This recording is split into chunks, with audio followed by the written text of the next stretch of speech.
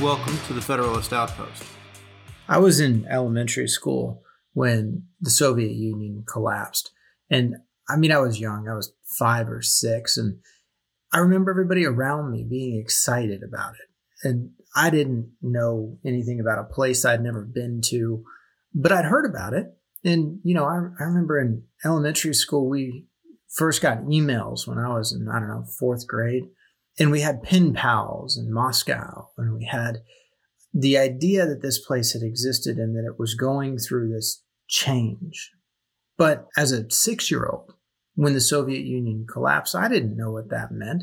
I didn't know anything about it. I didn't even understand that meant we had won the Cold War. I remember, though, that there was a neighbor of mine who lived across the street. He was older by that point. He had retired from the military. He was a doctor, I guess. He had a really big house, and that was what I knew of him. He had a big house and a brick driveway and a basketball court. And he called me over and he showed me a piece of concrete. And he said, "Do you know what this is?" And I looked at it and I said, "Well, it's a rock." And he said, "Well, yeah, it is now. But this is a part of the Berlin Wall." And I thought, "What's that?" And so I kind of did the polite thing that you do to old people when they start talking nonsensically at you. "Oh, okay, yeah." And he ended up telling me the story, effectively, of how he had been over there shortly after the Berlin Wall had fallen, and he had gotten a piece of it himself. He had gone to where they were taking it apart, and he'd gotten it. And the significance of that was so difficult for me to understand because the context, the history, the 60 years of Soviet influence in the world, the problems that we had over the Cold War, the threat to my parents and my grandparents that this country was, and I didn't understand it, and I couldn't have. And I think that's where a huge part of our population is today. They can't understand the Soviet Union. They can't understand the threat of communism or socialism the way that the greatest generation could, or that the baby boomers could, or even to some degree the Generation X could.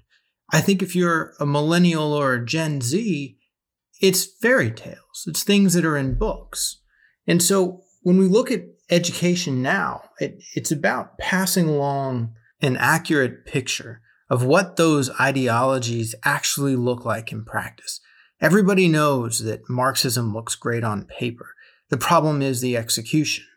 And it's in the execution where we're starting to see changes, revisionist history, editing of what actually happened in an effort to try to make it a little bit softer, in an effort to try to not demonize things which no one alive today can attest to directly. When I talk about Soviet communism, and in this particular section that we're going to deal with today talks about education and youth groups and things like that. But when I talk about Soviet communism, I'm talking about socialism. There's a separation that started probably before I was in school of the idea that communism and socialism are two different things. And they're really not. Most of your average socialists today agree with the vast majority of the communist principles and guidelines because it's pretty much the same line of thinking. And if you need further evidence that socialism and communism are the same thing, just go back and read the different policies and the propaganda, the names of the institutions that they had. They all used the term socialist, particularly early on. There were government bodies called socialist this and socialist that. The United States has forever called the Soviets just the Soviets or the communists. But don't forget, the USSR is the Union of Soviet Socialist Republics. That was who the Soviets were. They were socialists, and they liked to pretend that they were democratic, much like China does today. So the infiltration of communism into our society vis-a-vis the education is really the expansion of socialism inside of those same areas. And so you look at people today, like Bernie Sanders and Ocasio-Cortez, people who are self-identified socialists, And then you go and you read some of the communist websites, the American Communist Party and the rest of them, and they talk about how they're so proud of Bernie Sanders. Here is a socialist Democrat that is out about it.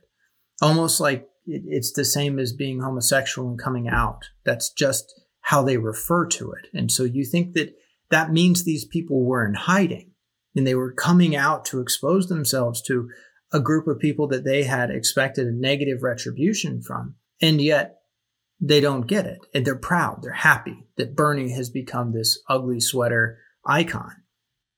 But they really shouldn't be surprised, because over the last 2.5 decades, if not longer, the socialist and communist and Soviet mechanisms that have been in play for decades, if not for 100 years, have been working with what we call soft power, doing things that aren't on their face objectionable, but trying to separate what Americans think about communism and the propaganda that we have had, separate it from terms that they can use to infiltrate our society separately. Now, this is work that Stalin and Lenin started 100 years ago, and they operated under this belief that there were basic truths of human life and truths of nature and truths of the universe and social and political and an economic reality that were discovered and proclaimed, that these different truths were beyond debate. And their approach was that teachers and scholars in universities and in all levels of academia were there to demonstrate the truths and apply them, rather than to question them or to seek other explanations for them. And so this dogma that was the government and the socialists, the communists, the Soviets already know what's best. And your job as a teacher is to relay our findings, this great information, these great discoveries to your pupils, who, if they take it and they apply it the right way, will result in this paradise, this nirvana of workers' rights and a peaceful country, a peaceful nation. And this lesson plan grew out of a civil war that had happened in Russia. It was an October Revolution, the Socialist October Revolution, where the Bolsheviks, which were the communists, overthrew the upper classes of society, and over the course of about 10 years, completely reformed the entire country. This was a country that had gone from czars, from kings that were called czars because it was the Russian word for Caesar. And it took them into this form of government that had never been tried before, this idea that the working man, the bottom class, actually controlled everything and everyone else lived at the benefit of the bottom class, the workers. The government was there to make sure that everyone was protected, and the government knew best. Education was not an exception to this. And so when the education system came under the scrutiny of Lenin and of Stalin, they overhauled it much the same way they did with the rest of Russian society. These teachers who had been teaching prior to the revolution still had the concepts, the textbooks, the knowledge that they had grown up with, that they had used in their profession for years or decades. And they wanted to teach it to the students as society continued, and Lenin said no.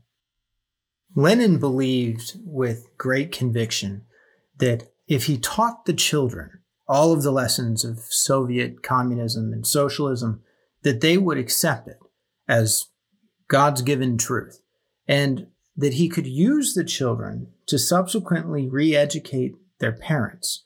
And you see this a lot in 1920s young adult fiction, where the authors are talking about these pioneers, which was like a sort of a Boy Scout group, an age group that was early teens and on up, sort of junior high school, early high school group. But the pioneers would go and teach someone's father the wisdom of communism, the wisdom of socialism, and they expected to have pushback from the parents. And the characters would say, well, it's all right, there's so many of us, the power of the many can overcome the one. And that was what Lenin genuinely believed would be the foundation for the Soviet Union moving forward, was this education and this elimination of critical thinking in schools. He didn't want you to question why he came up with the solutions that he did. He only wanted you to accept it and then apply it. It's as though he believed that the entire population was a group of sheep. But he had great success with this, particularly at first, because there wasn't a body of evidence to argue against him yet. And so he starts with the elimination of critical thinking. And then he moves into a concept called collectivism. The idea of collectivism came from Jacques Rousseau's Social Contract, which was published around the time that the United States was formed back in the 1760s. And it generally put together that the individual finds his true being and freedom only in submission to the general will of the community. I think that's exactly what Jacques had originally written. But that idea that the individual is just this small cog in the greater vast machine that is the community, and the community is what gives that cog purpose. Because without the community, that cog is just a wheel on the floor. And Karl Marx would adopt it as well. He would say things and would describe collectivism as something in which every man could find value. He said, it's not men's consciousness which determines their being, but their social being that determines their consciousness. And using this sort of lofty rhetoric, what they did was break down individuality.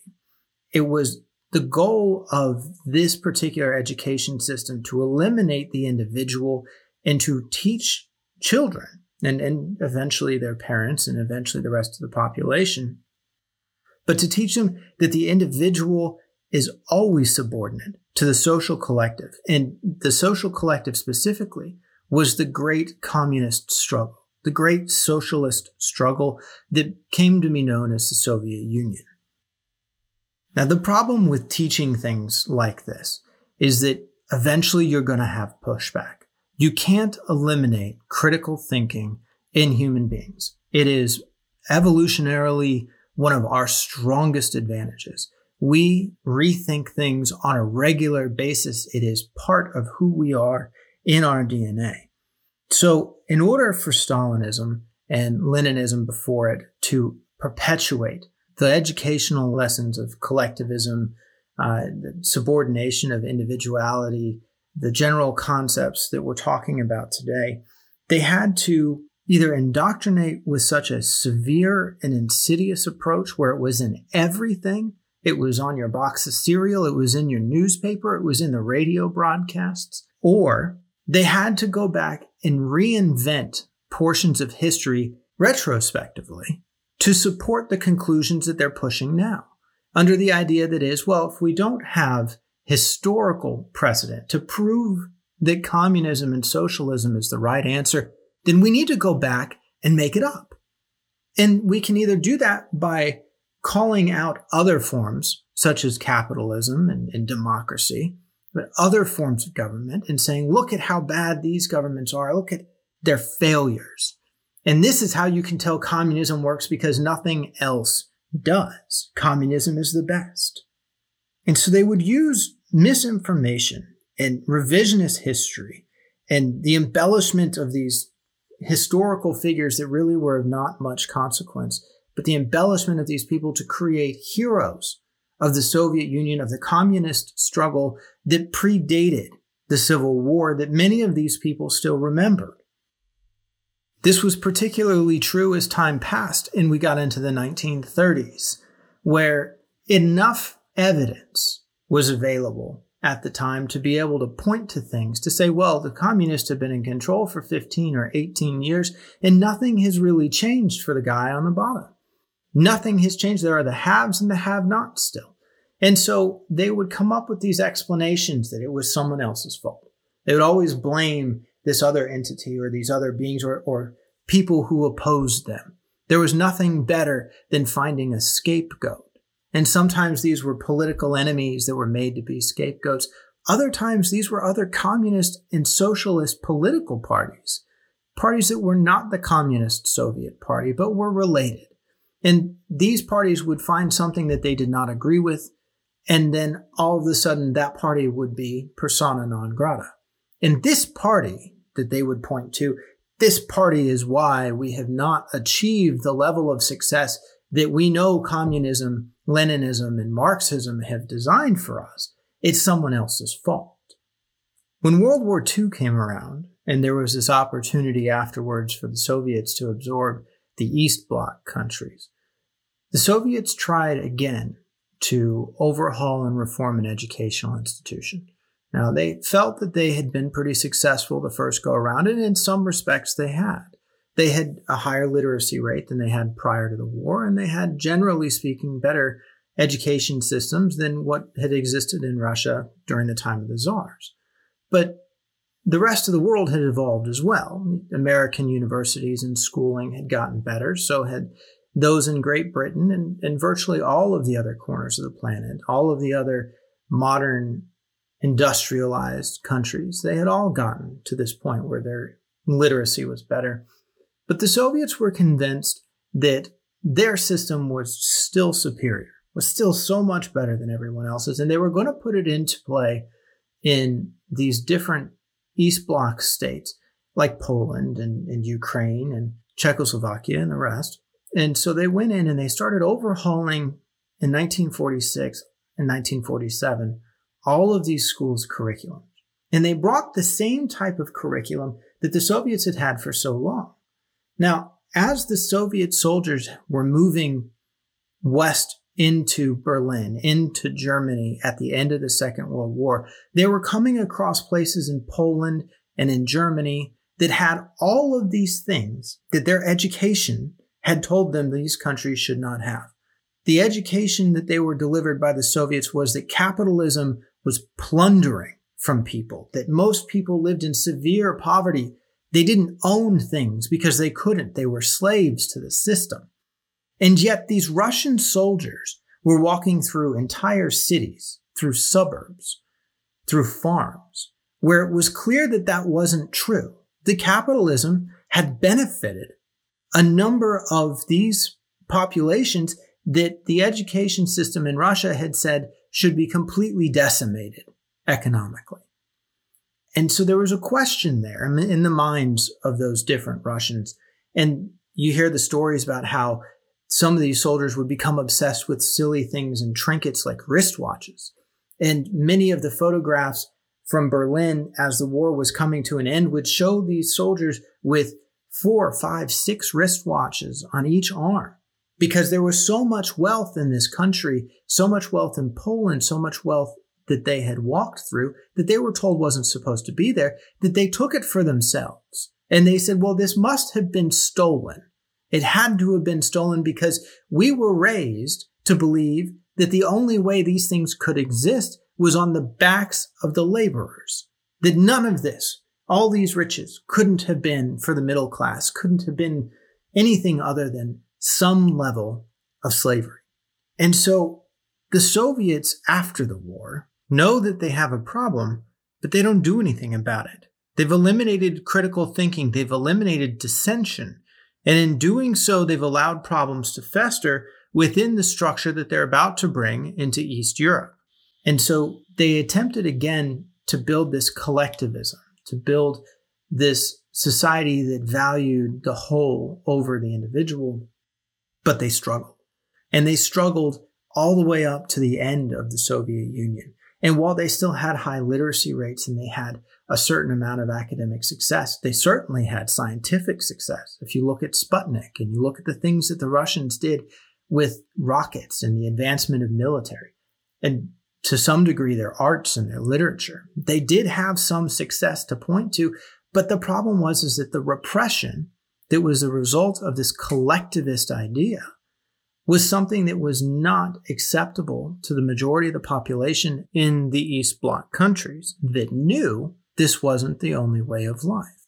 During this period of time, into the 1950s, and particularly the 1960s and 70s, one of the things that the Soviets were trying to export to the rest of the world was this education, was this collectivist elimination of critical thinking, revisionist history education.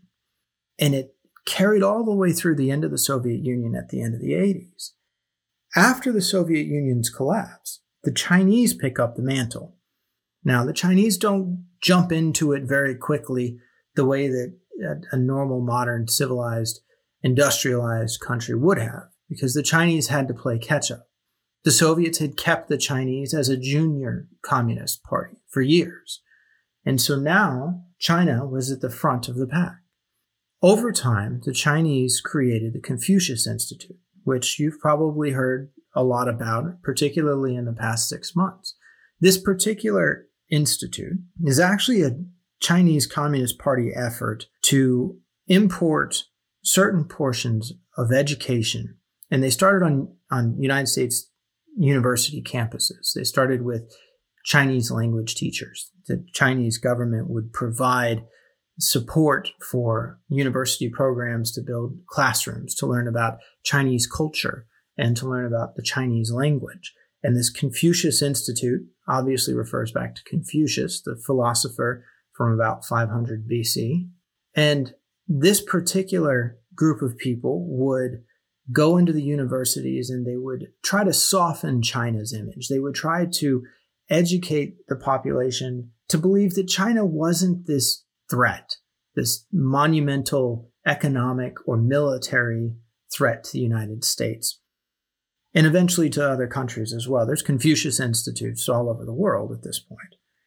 But the people that they would put in charge were oftentimes spies. They were frequently propagandists from the Communist Party, and they would be people that weren't necessarily well disclosed to the universities.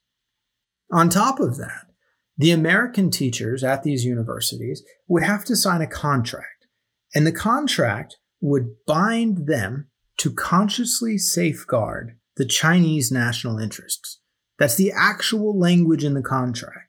And it would indicate that the teachers were prohibited from participating in any illegal organizations, that they were not allowed to discuss things like Taiwan or Tiananmen Square.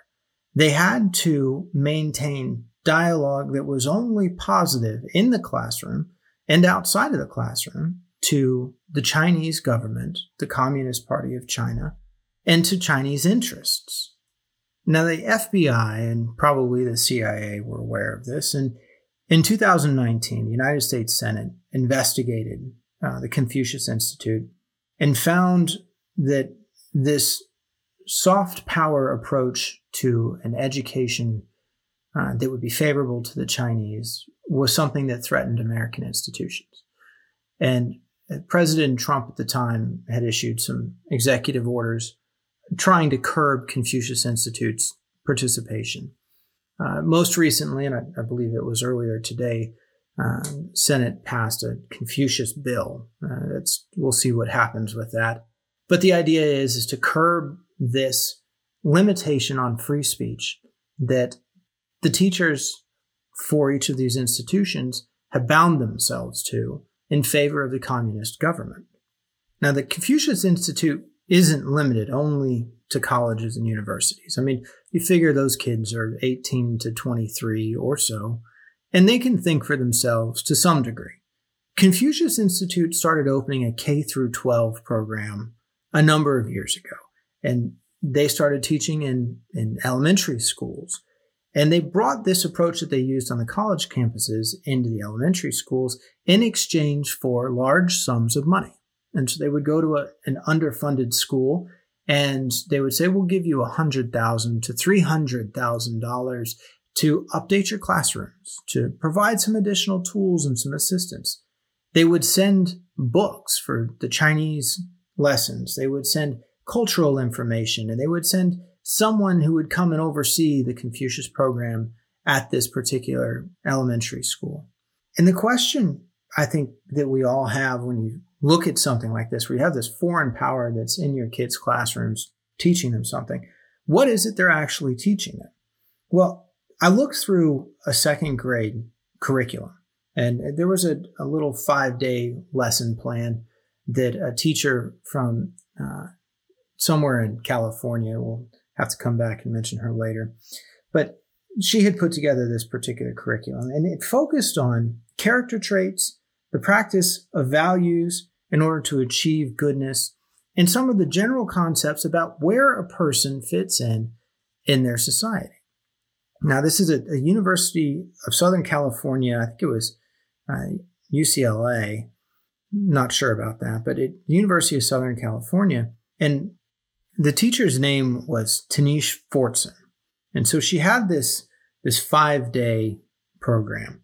And on day one, this is a second grade lesson. On day one, they would talk about building good character. And good character is defined by good acts, which, is not wrong. If you have good character, you do good things. But if the student wants to be a good person, they have to act in conformity with social and societal expectations. They have to do what the larger collective believes is good. And if they don't, even if that larger collective is wrong, the lesson plan is effectively teaching them that they're not good. They're only good when they're in compliance. And they talk, particularly in day one, about a number of proverbs. And they were proverbs Confucius allegedly had come up with. I don't know whether or not he did. But one of the proverbs was that the strength of the many can overcome the one. Now, this is the same message we saw Lenin and the Soviets giving in the mid-1920s, 100 years ago, to children who were impressionable, the 12-year-old to 16-year-old age range. The group of kids that today read things like The Hunger Games or Twilight, they were reading at the time How to Overthrow Your Parents. But they focus on these proverbs, such as the strength of the many can overcome the one, as part of the foundation for who these children should be if they want to be good. They need the acceptance of this larger group. Well, day two starts talking about the concept of peace and order. And it leads off with this idea that the most valuable thing to Confucius, who at this point in time in the lesson program has been built up to be a mythological figure of absolute wisdom. But they say the most important factor in a society for Confucius was peace and order. And he felt that everyone had a proper role in society, and that if people were willing to abide by that role, as society set it out for them, peace and harmony would abound. And so again, we come back to this idea of collectivism, that the individual only derives their value from the group, and that in order for your life to be good, in order for you to be good, in order to have peace in your life, you have to accept the role that the larger group has assigned to you. Again, this is a communist message that's being taught to second graders inside the United States. Now, day 3 is a field trip. And, kids love field trips, so why not? But on day 3, it's a trip to the California State University to see the Confucius statue that was donated by Taiwan. One of the subtle ways in which this plays into the larger Chinese narrative is that Taiwan is referred to as Chinese all the way through this curriculum, and in the implications that have been this Chinese culture group of teachings and Confucius and this mindset. And oh, by the way, Taiwan also recognizes Confucius because they too are Chinese. It's this subtle indoctrination that is designed to change the opinions of people so that China can later say, well, Taiwan is ours and has always been ours. I mean, let's call this what this is. That's already what China is saying. But it's trying to create a base of support through these underhanded lesson plans that they're distributing to these second graders. But in 3 days, we've gone all the way into indoctrination, and it's obvious on the face of this that that's exactly what the Chinese Communist Party is doing today, as you sit here today, in elementary classrooms across the United States. And the 3 bullet points. You can only be good by following societal expectations and acting correctly. Number 2, you can only achieve this by accepting your role in society. And number 3, only by being in conformation with the rest of your society and accepting this role will you have peace. All of this is directly out of the Soviet playbook. It's the same themes that were taught by the Soviets in 1936 in a number of different areas, but there's a particular academic paper that's written in the 50s in the United States that cites this 1936 set of lessons. And the Soviet lessons were that the state has a mythological divinity. It's got this right to lay claim and expectation upon its subjects. It has the right to organize the thinking and conscience of their children. And that the state and society, this group of communists, are gifted with mass consciousness, mass will, personal responsibility for the larger group, and by extension, the rest of the world. Collectivism.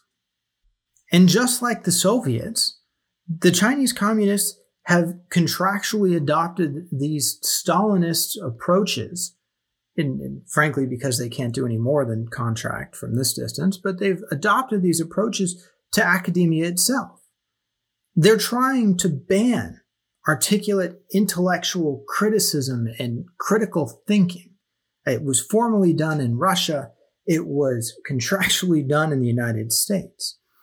And then they work separately on the suppression of dissident media coverage and opinions that weren't in line with what the official party line was, much the same as how they control the teachers in America by saying you're not allowed to talk about things, even publicly, that would be against the Chinese national interests.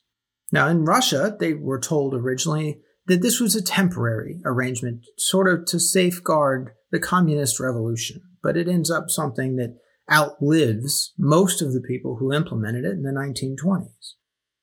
On top of that, at least in Russia, there were arrests of professors and scientists who threatened to do damage to the national interests that the Soviets had. And you kind of get that feeling when you read through the 2019 Senate report and you look at the languages that are used, the terms and the phrasing that's used in these teachers' contracts, to make them feel as though they're subject to China's laws, that they're going to be in trouble, that they're going to potentially be arrested in China for breaking these different rules. From a practical standpoint, they've adopted the approach of guidance over literature and the arts, requiring eventually, at least in Russia, that everything reflect socialist realism, that everything bind to this global narrative. And that's exactly what the Chinese have done by sending us these textbooks on their culture. And you see it in the subtle things just from the first 3 days I described to you about Taiwan and the Confucius statue. Everything has to revert back to the Communist Party. Everything has to revert back to their ultimate authority. And the revision of history, again, with the different components of Chinese culture, the Confucius links with Taiwan, is something that the Soviets used regularly in order to fit the modern narrative. Now, we've seen this far more broadly than just in elementary school classrooms. We've seen this in academia, particularly in the universities, for decades. Let's revise history to fit it a little bit better. You hear it from Ocasio-Cortez when she says things like, well, all of these prior socialist governments never really had a chance because the capitalists were always out there and they were always undermining them. It's always this revision of history to provide an excuse for why their system doesn't work, or revision of history to provide an explanation for why they do something now. But you can only revise history so many times before your population starts to look at you sideways. I mean, how many times are you going to tell them that the battle was won because of this guy and then the battle was won because of that guy? You've executed both of them in the meantime. Now it's, we won the battle because of this third guy over here that wasn't even there. And the Chinese government does this today. They eliminate people. They disappear all the time in order to be able to control the narrative and to overwrite mistakes that the communists think that everyone else has made. And eventually, the Soviets moved into this era where they removed the books and the magazines that were no longer viewed as politically correct, and they pulled them from the libraries. This week, you think of Dr. Seuss, although, yeah, it's a private company that pulled it, but it's the same concept. And frankly, whether or not it's a big company or a big government entity, it's pretty much the same concept. It's that this collective will, this larger responsibility, in America, we would call it woke, this woke group of people have got this influence, and we all owe this collective to not deviate from the standard storyline. Because if we deviate from the standard storyline, we're bad people. Now, speaking of the woke movement, this is something that is not happenstance over the past 5-6 years in our country. There are, as in all countries, problems in our societies. Racism is bad categorically. And the Soviets knew way back when, 100 years ago, that race relations were a massive problem in the United States. And they had not been addressed yet in a meaningful way. Jim Crow laws were in effect. Segregation was in effect. A series of things that an objective person could look at and say, this is wrong. This is not ethical. And the Soviets used this opening to try to indoctrinate a different group of people besides your average school child.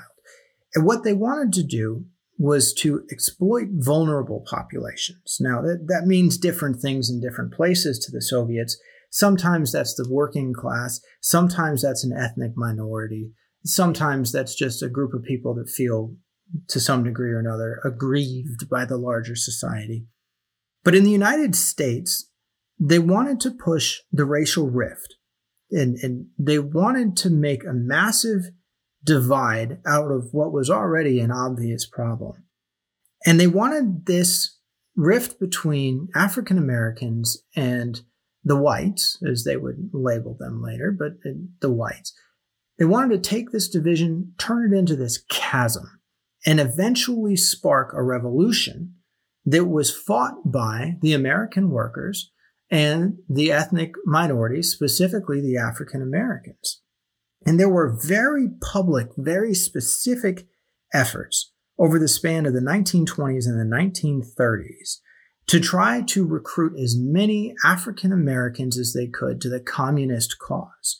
They attempted to make a movie. They would stage protests. They would take news about obvious things that were a problem in the American South and blow it up to gigantic proportions in such a way that it would cause international outrage. Everybody could look at America and see that this racial problem was all-consuming. Ultimately, though, it ended up being exposed in the mid to late 1930s because the communists, the Soviets, didn't actually care about race relations in the United States. And you didn't need to look any further than the non-aggression pact that they signed with Nazi Germany. And the African Americans who had been recruited and who had published, different articles and different publications talking about how great communism was and talking about how there was no difference between the races in the Soviet Union. And the minute that the Soviets signed with the Nazis, the blacks realized that they had been used. And nobody who actually respects race relations is going to ally themselves with the Nazis, because the Nazis are building the master race and they're not hiding it. It's not a hidden concept that this is what they're doing behind closed doors. They're advertising it by the time you get to 1939, and they're trying to recruit people to it. And so if you're African American and you see this, you think, well, how genuine could these guys have been if they're now allied with Adolf Hitler?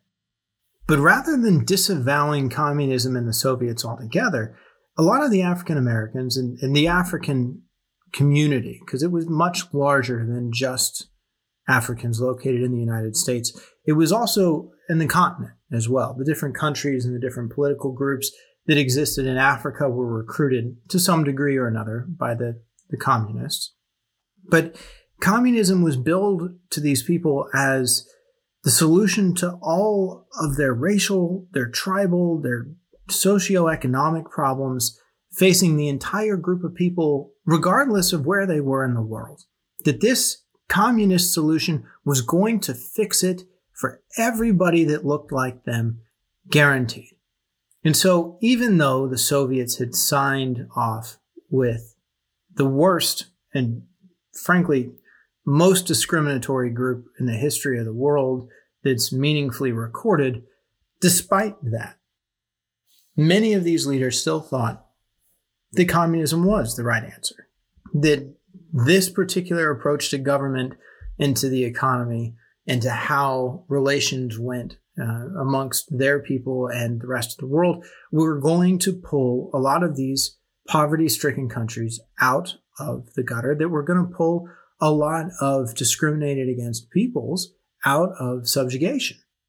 Now, this was not lost on the modern Chinese. This same approach isn't something that has just disappeared from the lexicon and the playbook of communists and socialists. It was converted, though, into a more covert style approach, particularly after the 1950s, 1960s, 1970s, where there was so much attention to anti-communist messages. Well, as we've seen over the last 4 or 5 years, there's been this rise in Black Lives Matter. Now, this is a fairly nebulous group because you've got a lot of different organizations that claim to be Black Lives Matter. And there is at least one large group. I think they raised $90 million last year. So there's one large group out there that appears to be a league or two ahead of everybody else. But it's not clear exactly who any of these people really are. If you will recall, at the beginning of February 2021, they had a week in Washington, D.C., in the American capital, where Black Lives Matter got to dictate the curriculum. And I went online, much like I did to see what the Confucius Institute was doing, and I pulled down a theme for Black Lives Matter Week of Action in schools. This was apparently utilized in D.C. It was on the Black Lives Matter website. And it was written by a woman by the name of Fayette Cologne. And it's set up much the same way as the Confucius lesson plan, which, arguably the way all lesson plans are set up. This is what you do Monday. This is what you do Tuesday, and so on until you get to Friday. But this particular set of lessons echoes a lot of what we saw with the Confucius Institute, which is clearly communist, a lot of what we saw with the Soviets, which, invented communist. And now we see that it's here in a lot of the language that's utilized for the Black Lives Matter Week of Action. Now, this lesson plan is meant for middle schoolers. It's not quite as detailed necessarily as the Confucius Institute's approach, but it's not that far off. So Monday's the first day of the lesson plan, and it's about what you'd expect. It talks about restorative justice, a term that's fairly vaguely described as bonding effort to seek freedom and justice for Blacks. It talks about empathy and loving engagement. And all of these concepts, much like the Confucius first day, are well accepted. This is a sort of a soft power approach. Nobody is going to look at any one of those 3 points and have a major issue with them. But you continue into Tuesday and things start to get weird. It goes from these justice, empathy, loving engagement approaches to globalism. Globalism is the second point on Tuesday. The first point's diversity, which is logical. That's exactly what Black Lives Matter is about. But the second part of globalism seems to have nothing to do with the struggle inside of the United States that Black Lives Matter is seeking to address in this particular week of action. And it talks about how Blacks should see themselves across the world. And here's literally what it says. We see ourselves as a part of the global Black family, and we are aware of the different ways we are impacted or privileged as Black folk who exist in different parts of the world. Well, this is collectivism. Just obviously on the face of it, it's collectivism. It's not an emphasis on the individual. It's an emphasis on the larger community as a whole. Now, this particular document continues, says, the goals for this in relation to these themes include highlighting Black immigrants, and then we have connection with Black Alliance with Just Immigration. Now, this is an organization, and it's got something of a misleading name. According to their website, they work with African American and Black immigrant communities to organize and advocate for racial, social, and economic justice. Now, economic justice, by the way, is not defined anywhere on their website. And given the context, there's a fair question as to what exact economic justice definition it is that they're using. But this group also talks about initiating vibrant dialogues with African Americans and Black immigrants to discover more about race, our diverse identities, racism, migration, and globalization. Here we are again with collectivism and another organization that's pushing this groupthink mentality over individualism with a tilt towards economic justice. I mean, this is communism. That's the little call signs, the dog whistles, if you will, of communism. And then on the third day, this lesson plan deviates significantly from what you would expect the Black Lives Matter message to be. Wednesday is queer affirming, trans affirming, collective value. So queer affirming and trans affirming, this is not an issue that is bound by color of your skin or ethnic origination. This is something that is unique to the individual. So how is it that you put queer affirming and trans affirming in with collective value? Well, their phrase on collective value is, we are guided by the fact all Black lives, regardless of actual or perceived sexual identity, gender expression, economic status, ability, disability, religious beliefs or disbeliefs, immigration status, or location. Now, it's an incomplete sentence. I didn't miss something there. They didn't finish it. But aside from that, you get the idea that is, we're going to take these two groups that are very individualistic, people who think a lot about how they fit in individually with the rest of society, and more specifically, how their individuality can be expressed or how their individuality sets them apart from the collective. And yet we still have this final line item here that says collective value.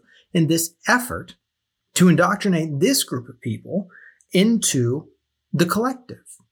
The Thursday lesson gets a little odd as well. I mean, we've started with some clear Black Lives Matter messaging from restorative justice and diversity. And now on the Thursday lesson, we're talking about intergenerational families and Black families, specifically about Black families. It says, we are committed to making our spaces family friendly and enable parents to fully participate with their children. I'm not sure what that means. We are committed to dismantling the patriarchal practice that requires mothers to work double shifts, that require them to mother in private even as they participate in justice work. Well, it seems a little odd to me that you're going to alienate roughly 50% of your population by only talking about mothers. I don't know where dads are in this. I know dads are important components to families. I don't know why Black Lives Matter doesn't think that. But this breakdown of the patriarchal practice is a clear attack on Western civilization. Now, Western civilization for most communists is synonymous with democratic capitalist societies. So think United States, think Great Britain, think Canada, and a series of other economic powers that are all the result of Western civilization. The last bullet point here is Black villages. And it reads, we are committed to disrupting the Western prescribed nuclear family structure requirement by supporting each other as extended families and quote-unquote villages that collectively care for one another and especially our children to the degree that mothers, parents, and children are comfortable.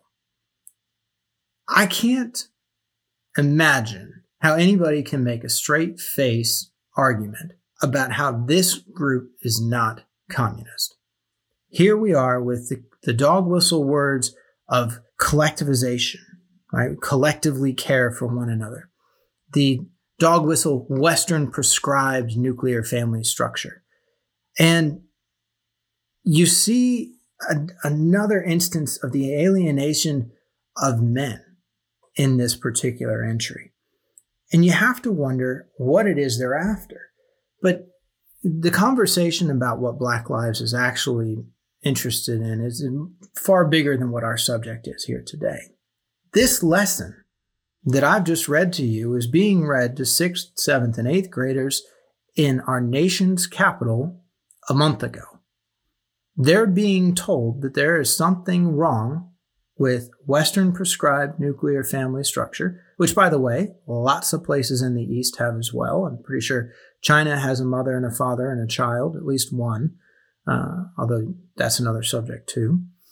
But this attack and this preference for collectivity, and frankly, throughout the whole 4 days worth of lessons I've read to you, they're going after the groups that are disenfranchised from American society, or at least feel like they're disenfranchised from American society.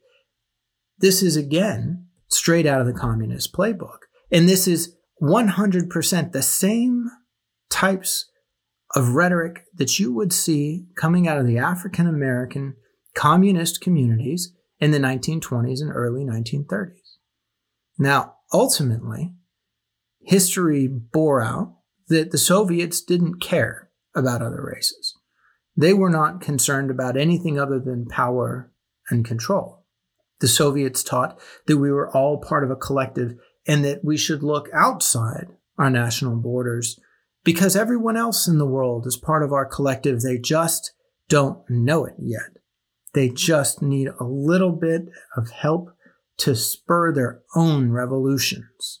This education approach, this soft power that the communists are using, that the socialists are using here in our country, in large American cities like New York, places where you would probably expect it, like California, but in our nation's capital too. When we look at things like the 1619 Project that the New York Times has pushed, you can't look at it as a genuine approach to a different historical interpretation.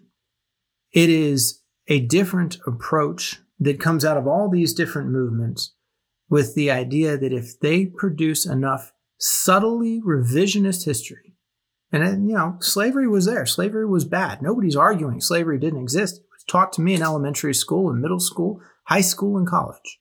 But the subtle revisionist history to create heroes where heroes did not exist, that Soviet mentality that is, we're going to use history to justify what we're about to do.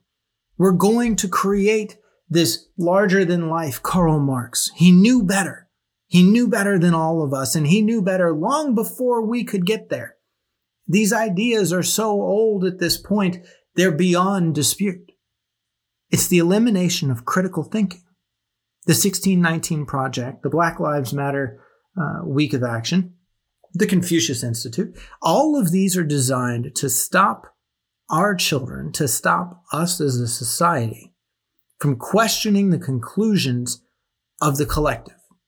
And you see the collective around you every day. I hadn't planned on talking about Dr. Seuss over the last week that I've been putting this show together, but it got shoved into the middle of everything. But Dr. Seuss and 6, frankly, probably bottom tier Dr. Seuss books, I'd never even heard of them before they were banned. This is the collective working to eliminate the books that don't fit the narrative, even though how they don't fit the narrative is ambiguous. We are in the middle of a concerted socialist, communist, Soviet effort to change our society radically, and they're not even hiding it anymore. This program is aimed at moderates because moderates are where things get done. Moderates are where you fix problems, you come together, you come up with a solution that actually makes sense. Not something that the neo-Nazis think is a good idea, not something that the radical socialists and the communists think is a good idea, but something that's actually going to work. Democracy. Democracy is a moderate form of government. Capitalism, in appropriate circumstances, is a moderate form of economic government. When we start giving ground to places like Confucius Institute, Black Lives Matter, when they're going well out of their way to not even talk about race relations, when they're just sitting here talking about globalism, when we give enough room for these things to breathe and then to poison the well of education with our children, we have done ourselves and our country a massive disservice.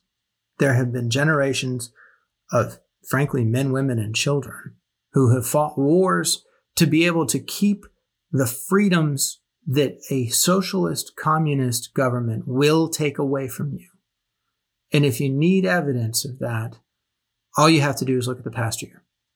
I personally believe that the United States is a moderate country, that we're somewhat progressive on social issues, usually. We're somewhat conservative on fiscal issues, usually. And we rotate back and forth on a variety of other issues. But what we're looking at is the worst nightmare that Washington could have had, that Lincoln could have had, certainly that Franklin Roosevelt would have had. Something that Kennedy and Reagan gave their lives, Reagan lost his mind in the middle, but the end of his life, gave their time, their effort, their lives to be able to protect. And the people in our own government are the ones who are undermining it. Important take home, read what your kids are learning at school. Because what they're learning at school, if you've got the 1619 Project, if you've got Black Lives Matter in there, if you've got Confucius Institute, and frankly, probably a bunch of less organized groups as well. But if this is what your kids are being taught, they're being led into this false belief that any of this is going to end somewhere other than a totalitarian dictatorship. There isn't a socialist country, the Soviet communist style socialist country on the planet where this has worked out well. This has never worked. It will never work. It is a tool that's being utilized to subject children and later the rest of society to the will of a small group of people that like to refer to themselves as the collective. Next week, we're going to talk about mass media and the communist and Soviet approaches to co-opting mass media. I think that this is a subject that most of you are probably already aware of. Just look at Twitter and Facebook. But this is something we're going to talk about a little bit outside the mainstream because Twitter and Facebook are pretty obvious. But there's some other areas where the communists and the Soviet approach has taken hold in our country in a meaningful way. So if you like the podcast, please subscribe to it. If you hated the podcast, subscribe to it. If you absolutely hated it and you think I'm an idiot, I would love to get some emails from you because I love those debates. And speaking of mass media, follow us on Twitter at Fed_Outpost. I hope you guys have a good week, and we'll talk to you next week.